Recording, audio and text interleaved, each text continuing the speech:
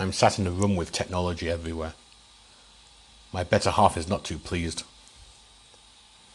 I'm now pulling the 3D print filament and brims from her hair as she lay on the sofa to watch soaps, and did so on top of what I only put down for a second.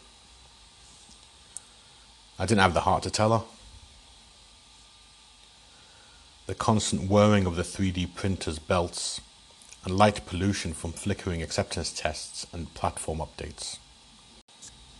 7 a.m. to 12 a.m. She wonders what it would be like in silence. It's a late night every night. Yet, it's passion that keeps me going. Day after day, hour after hour, I get into bed late, and the whirring stops. I hand her a little heart I printed. Spare. She's stretched to a smile as she clasps her hands around it. I smile too.